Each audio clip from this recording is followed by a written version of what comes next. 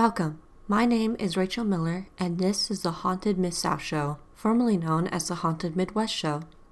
On this podcast, we discuss the paranormal as well as the historical aspects of some of the most haunted places in the southern and midwestern regions.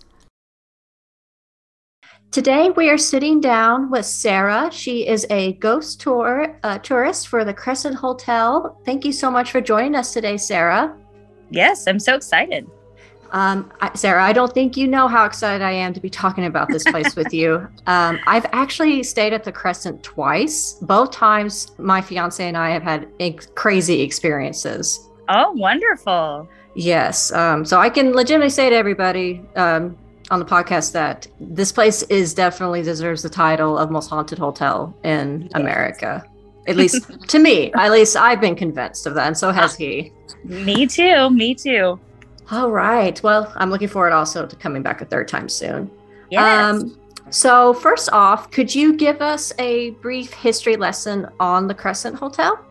Sure. Well, the Osage Nation was the first people to use the land in Eureka. They didn't live on the land. They only used it for their ceremonial purposes for healing and purification. At that time, there was, 60 some springs in the area, but they were still using a couple of main ones for their ceremonial purposes. They use the one at the Basin Park, which is also our sister hotel. It's right next door to it. And you can actually see where they used to do their ceremonies from. It's pretty cool. But in the early 1800s, the Osage were moved over to Oklahoma, and the land became kind of overgrown, just really small trails in there. A lot of people were searching for these healing springs that they had been using, and they would even invite their enemies over to use the waters, even during times of war, as long as they would leave their weapons at the boundaries and come in peace. So they knew this was a really special spot. And Dr. Jackson was one of those people who had been searching for these springs for about, almost 20 years already. Excuse me. Finally brought his son over to the area. They were camping and hunting. Through some misfortune, actually, they found the springs, or what he thought was the springs, and his son treated his eyes for about 3 days. He had a condition called granulated eyelids, which really meant that every time he blinked, it was painful. It was incurable at that time. He treated his eyes for about 3 days, and they healed up. And Dr. Jackson knew he had finally found the springs of legend. That is consequentially why they call it Eureka. Now, he went on to bottle that water. He called it Dr. Jackson's Eye Water and sold it without letting the origin of the waters be known for a very long time. And then he invited his friend Judge Saunders over from Berryville, just one town over. And Judge Saunders was pretty well known and very well respected. He told everybody who would listen about the springs. And our population went from about 200 to almost 15,000 people in a very short period of time. So it's kind of like a gold rush. But these were ailing people trying to get as close to the healing spring waters as possible. They brought, tents and shanties. They didn't have a lot of money. No building plans to speak of, just trying to heal themselves. And it got quite polluted in that area, as there was not a lot of sewer systems or modern customs. And so people started to leave the area. And that's when Powell Clayton, he noticed this area, and he actually had a background in city planning. He's the 9th governor of Arkansas. And he saw this being a health spa resort area in Eureka, just like they had a lot of times on the East Coast and in Europe at that time. It was very popular with the wealthy class of people, and that's who they wanted here in Eureka. So him and some wealthy associates got together and created something called the Eureka Improvement Company. They built some nice roads. They built sewer systems, some very nice buildings, gas-lit streets, and the Crescent Hotel was one of those buildings. And it was finished in just 2 years' time, which even by today's standards is awfully fast. But this was 1886. And at that time, it cost about $294,000, but by today's money, that is almost $8 million. So this was a fancy place because it had brand new Edison light bulbs, steam heat, an in-house orchestra that played even at tea time. So that's pretty fancy. It boasted a bathroom for about 80% of the rooms. That's not sounding very impressive, but at that time it was very luxurious. And you couldn't just come stay at the hotel whenever you felt like it. You had to be invited by the Eureka Improvement Company, sort of like a country club. And they were catering to the uber rich. They called them the carriage set of that time. Now we call that the 1%. So they had a lot of money. They loved it there too. They bought homes, properties there. Unfortunately, by 1902, business at the hotel had already gone down. So they sold to the Frisco Railroad, who actually helped them open it. They opened it up to the public and still found themselves to be very slow in the wintertime. So in 1908, they invited the Crescent College and Conservatory to join them. And this made it a boarding school for wealthy young girls in the wintertime, and then still open to the public in the summertime. Now, this was a very nice college for these women, because most of the time in the early 1900s, they're getting a certificate of domestic completion. This was a well-rounded education. It was an accredited college, so a pretty rare opportunity for these ladies. We also know that it went on until about 1934. And at that time, the Great Depression had hit. Even most of our wealthy families could not afford to send their young ladies to a college like this. And our entire hotel shut down for about 3 years. And then enters Norman Baker, who was sort of a charlatan and a snake oil salesman. He actually had a background in vaudevillian performance, magic, and mind tricks. He had dabbled in machining and inventing, but he ended up at the Crescent treating cancer. He thought he had cured himself of tuberculosis as a young man at only 19 years old by using the power of his mind, mental therapeutics, they called it. And he was claiming to be able to cure any kind of cancer with this mental therapeutics and this special formula number 5. And he was claiming to be able to cure it in 6 weeks' time and boasting a 100% success rate. And of course, we know it was basically zero. So that's why we talk about him a lot about the hotel as well. But going forward, we really had some mob owners of the hotel in the 1940s. We had a fire at the hotel in the 1960s, which took out 2 of our top floor suites, our 5th floor suites, and a good portion of the 4th floor that we're on, or that we do our ghost tours from, I'm sorry. And then at that time, the hotel kind of went into a slow decline because people had bought the hotel. It went up for auction a lot or got repossessed by the bank. And in the 90s, finally, Marty and Elise Rennick bought the hotel. And they were advocates of history and antiquities. They dealt in pipe organs and just happened to hear about the Basin Park and the Crescent Hotel being auctioned off. The people that were gonna buy it at auction were actually gonna take the bricks that the hotel's built out of and build condos instead. So we're kind of glad they didn't. But they also started the ghost tours, because before that was pretty taboo to talk about ghosts. Nobody thought anybody would want to stay at an old haunted hotel, but how wrong they were. Yeah, no, nowadays you want that on your website. That's a good thing. That's a selling point. Yeah, now it's marketable. Right. Which is it works though, because I was half the reason, I love history. Oh yeah, me too. I'm a big history buff. That's what I'm going to school for. But just hearing that also, it's one of America's most haunted hotels, I'm like, sold. So yeah, oh, me too. That's how I found it on Ghost Adventures. So yes, truly. Yeah, we stayed on, the first time we went in August of last year for my fiance's birthday. And very good. Cannot remember. I think we're on the 3rd floor, if I remember correctly. Okay. On the 3rd floor. We had some things happen, nothing crazy. Okay. The first night we were there, we felt like someone was walking around our room, actually. Oh. And it was weird. Our room was very nice and comfortable, but then after a certain time, we both woke up at the same time, and we felt like, can't really describe it, but it's like when you're alone somewhere, but you feel like you're not, though. Not alone. You feel, yeah, you're not alone. Yeah, you feel like someone else is in the room with you, and we were just like, we both feel it, but nothing really, see anything in particular. Yes. Yeah, nothing really happened the first time, but we loved it. We still love the hotel, sure. Everything. And we have a friend so we flash forward to February of this year. It was our friend's birthday, and he doesn't really believe in the paranormal, but he hears us talk about it all the time. Sure. So we said, well, let's make a believer out of you. We're going to take you to the Crescent then for your birthday. And he was all on board. It helped that we brought ghost hunting equipment. Like we had the EMF detectors. Someone had loaned us, Ovilus, all of that.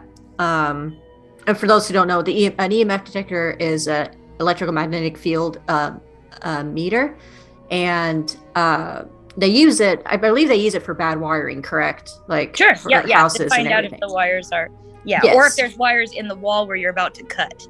Exactly. So they do have to be active to be noted. So. Right. So it is an actual tool Mhm. that people use, but what paranormal investigators believe is that it can detect, energy that shouldn't be there, like in the middle of the room or where there's nothing electrical whatsoever, and it goes off. Well, boy, the first night we stayed in the fourth floor, where I think it was, I can't remember exact room, but it was off to the side to the left. You Okay. get off the elevator, you make a right, and then you make another left, and it's just like Oh, okay. one room. It's like I think Right. there's like, yeah, like right next to kind of like where the restaurant, the balcony is. Right. Yes. Yes. And we had our EMF detector go off a lot. We had the Ovulus was shooting out words. Billy, um, it would say hug. It would say all these, just random mommy. It was Oh, very strange. oh. That's interesting though, because we do have uh supposedly a little girl that kind of hangs out in that area. So the Oh, things that you were getting are not really that uncommon. In fact, a lot of people walking down that hallway away from your room will say that they can feel a little girl holding their hand as they walk down the hallway. oh, that's interesting. That is Yeah. interesting. Well, trying to think. Nothing really else happened that night. Well, again, we felt like somebody else was in the room in the Oh, middle of sure. the night. We heard talking and everything, but it was kind of muted, so we couldn't really tell if it was like someone outside or if it was Sure. in our room. But um, it was still, good. It was still pretty cool to get all that. And was your Now, friend a believer when he was ready to leave the hotel? Or more of a believer, I should ask? well, the first night he was on the fence, but so we had to move rooms because I wanted to get him the governor's suite Oh, yeah. for like I wanted it for 2 nights, but we Sure. couldn't do that, and I think it was Right. booked up the first night. So Sure, sure. we moved downstairs to where the governor's suite is, and let me just tell you, he became a full-on believer after that. I will condense it because a lot happened. Oh, that's awesome. But we were in there, and we booked in the room, and it was, it's a beautiful room. There's 2 bedrooms, a little mini hallway with a little, mini fridge. Trying to describe for the people, they can kind of understand what it looked like. And then you have like a little Victorian sitting looking room, really pretty, little balcony. It's just a very nice room. And I think the craziest thing that happened the first thing that happened was we went to take him out to dinner at this restaurant by you guys. And my fiance had left his phone in the room to charge because it was dead. Mhm. Now, this was around 5 o'clock, and I'll tell you why this is important later. It was still light out, barely, Okay. but it was still light out. Right. He left his phone face down in the room, and we left, and we went to go do some things. We checked out the rest of the grounds, oh, I'm so sorry. I actually skipped a big part too. The first night we were there. There is some kind of woods at the front of the hotel, not like super deep, but Right. there's like a little trail. Yeah, yeah. Yeah. Well, we went there at night, and because that's smart. Because that sounds like a great time to do that. Yeah. Exactly. Well, we felt safe. We were still on the grounds and No, everything. you're in Eureka, but the scary stuff is the ghosts. Exactly. Yeah. No, I wasn't worried about anything else. It was just the ghost stuff. I don't know. Is that area pretty haunted as well? Do things happen around that area as well? All of Eureka is pretty haunted. Right. I'll tell you about it a little bit later if you want. I'll let you tell your story. But. Okay. Yeah. Well, so it was probably around 10 o'clock or so, and we were walking around the woodsy area, and we have the Ovulus, which the Ovulus is a device that just shoots out random words. Right. We believe that it can be a hit or miss. Sometimes I think it's just shooting words randomly, and then sometimes we've had some accurate things. Oh, yeah. Well, we were walking, and the Ovulus goes off, and it says tragedy. And I was like, okay, well, I mean, I guess I could connect that to Sure. everything that was going on at the hotel back when Norman Baker had it. Maybe has something to do with it. So I was like, that's kind of cool. As we were going further, we heard a couple, not just one, but a couple of coyotes in the distance. Yeah. And we're like, ooh, I don't, we probably should head back. It's not wolves, or anything like that, Right. but it was still unnerving. We're like, we're going to go back. So we're racing back. And as we're racing back, the Ovulus goes off again. And it says, hurry. And I was like, oh my gosh. I was like, you don't have to tell me twice. I'm going. Giving you direction. Yes. So I thought, I mean, it had nothing to do with it, but I just thought that was interesting. It was like almost something was kind of warning us, like, hey, you should probably head back to the hotel. Absolutely. Because I believe not all spirits are bad. I believe there are Oh, no. definitely ones that are there to help you. So, Absolutely. but anyway, what were you going to say about that area? Well, all of Eureka is pretty haunted. I mean, it being on sacred ground to begin with makes it a very emotionally charged place. Yeah. But even on Ghost Adventures, they talk about the limestone being a magnet for spirit activity. And there's plenty of limestone under our, town there. In fact, you have to make sure you can drill a well if you're going to buy a piece of property because there's so much stone there. And there's still free flowing springs in the area all over the place. And they say that when water runs over limestone, it creates a measurable amount of electromagnetic force. And that means there's actual amount of electricity that's provided from that action.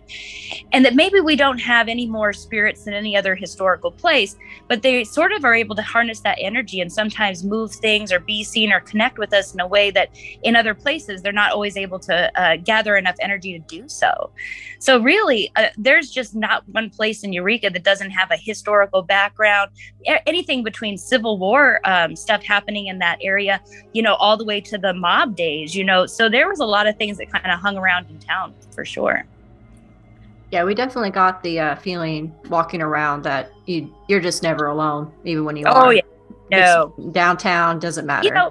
Plus all those buildings, there was a decree in the 1890s that said that they had a huge fire right before that, that took out most of downtown. And so they decreed that nothing could be built from wood. It would all be built from limestone, which prevented a lot of damage going forward. So you have to remember that most of those buildings have not been really renovated or updated to the extent that most places have been since the 1890s. So these buildings and these spaces have been a lot of different things before what they are today, of course. So that's where a lot of that spirit activity comes from as well. Yeah, I mean, I believe it. And our friend definitely believed it when he wants to come back. It didn't scare him off. It actually made him more intrigued. I was shocked. I'll tell my last story, and then I want to know. I'll ask you, what your favorite encounter is. So that was the first night, and he thought that was strange, but he was still, he's like, it could be coincidental, I'm not sold yet. But he's a history buff too, so he loved just the hotel in general. Sure. So we get to flash forward to the second night. We're at our final night. We're at the governor's suite, and my fiance had left his phone. We went to dinner, went to walk around the grounds, did some things, came back hours later, and I think it was 11 o'clock or so. Oh, and we're all kind of we left some of the EMF stuff in his room and kind of spread it. We have 3 of them, and we left 2 of them in his room, 1 in ours bedrooms. And his would go off. We'd put it right by the doorway, and his would go off like something was walking or entering or exiting his room. And I was like, well, your room seems to get the most activity. So that's interesting. And he started, now that the sun had set, he was starting to get a little nervous. And he's like, when he saw that, things were moving in and out of his room, he's like, okay. I was like, you're fine, man. You're good. Well, I'm sitting there and I'm about to head to bed. And then my fiance just jumps up and goes, yo, what? I was, I'm like, what's wrong, hon? And he says, guys, what time did we leave? I said, I don't know, around 5. Why? And he goes, my phone was here, right? I said, yeah. Well, he runs over to me and he shows on his phone, there are over 50 images, completely black. And there is a mist in every photo, and it's getting more progressively bigger, and then gets smaller, and then a face forms. What? That is awesome. You can even see a bony finger. It's not it's very distorted, but it's somebody. Yeah, but you can see it. That's cool. It's crazy, and it's a woman. And so we're like, what? And he's like, my phone was here, and it was not dark. He tried to recreate it. He put it in his pocket. He tried to take pictures with this, in his pocket. He laid the phone back down on the table, was taking pictures, screenshots. Nothing came close. And just as he said, there was something in our room, all the EMF detectors go off at once. Oh my gosh, that is so awesome. Well, my friend starts crying. He's had enough.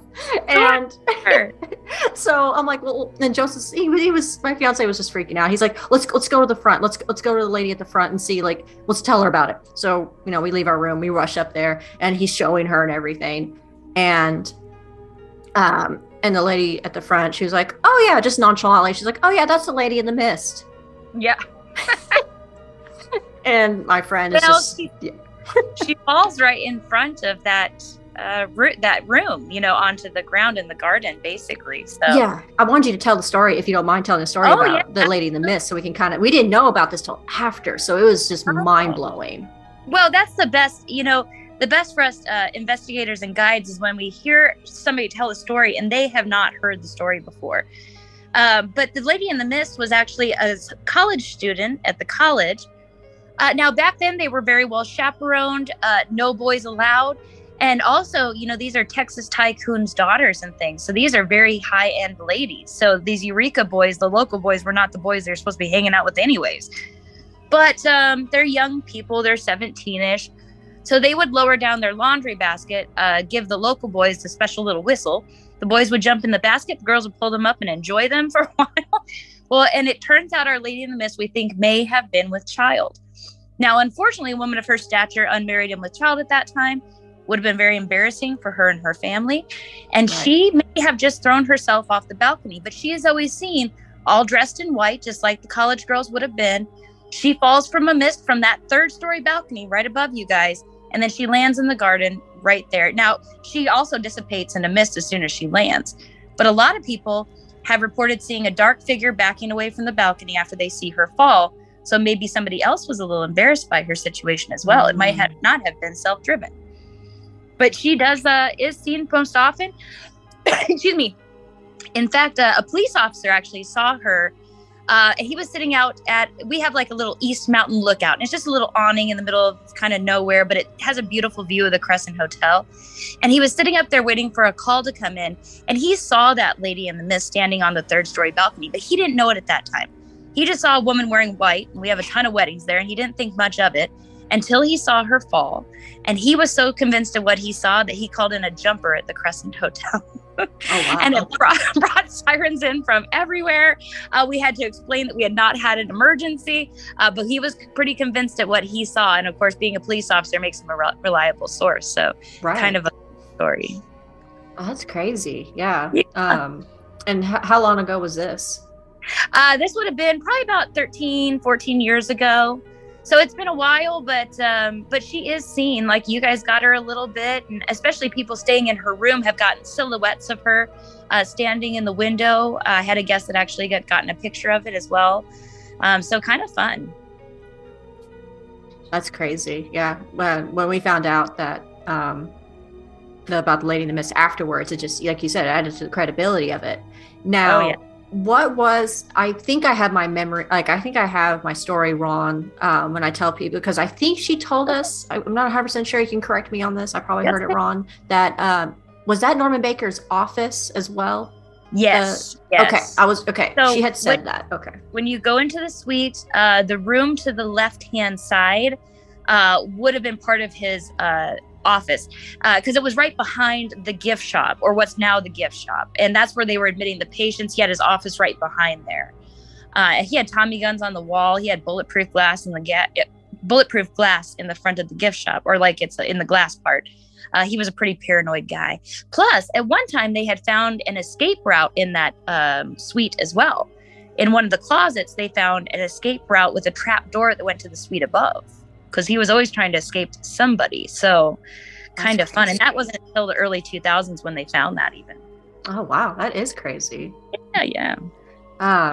Yeah, when she said, because I couldn't remember if she said that, but yeah, she said, oh, I think that was Norman Baker's office. Our friend then was just like, oh my God, what have I got myself into? Well, and I'm pretty sure that's where Brecky lived as well. Brecky is the little boy that it kind of haunts the 2nd floor. But if I'll be honest with you, we've gotten a lot of Brecky stuff going on in that room to the right, actually, because we think maybe that's where him and his family stayed as well. Okay. Mhm. And also right there's a ballroom, right? And that's Yeah, kind of, or not ball, but isn't that also kind of where the girls' college? I think I remember yeah. someone talking about that as well. Lots of activity there. They used to have tea dances. Now, back then, it was a solarium. So that means it was more of an open aired room. They could move big doors and they had stained glass in the windows and they would have kind of open air tea dances inside outside. And in the 60s, when we had that fire, it had one of our smokestacks fall off the building and it crushed the structure. So eventually they rebuilt it in the 90s as more of a ballroom, but at the time it was a little bit more like a solarium. So kind of fun.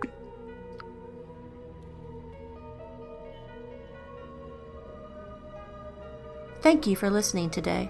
This concludes part 1 of our episode. For more information on our show, visit us on Facebook or at hauntedmidwestshow.wixsite.com/haunted.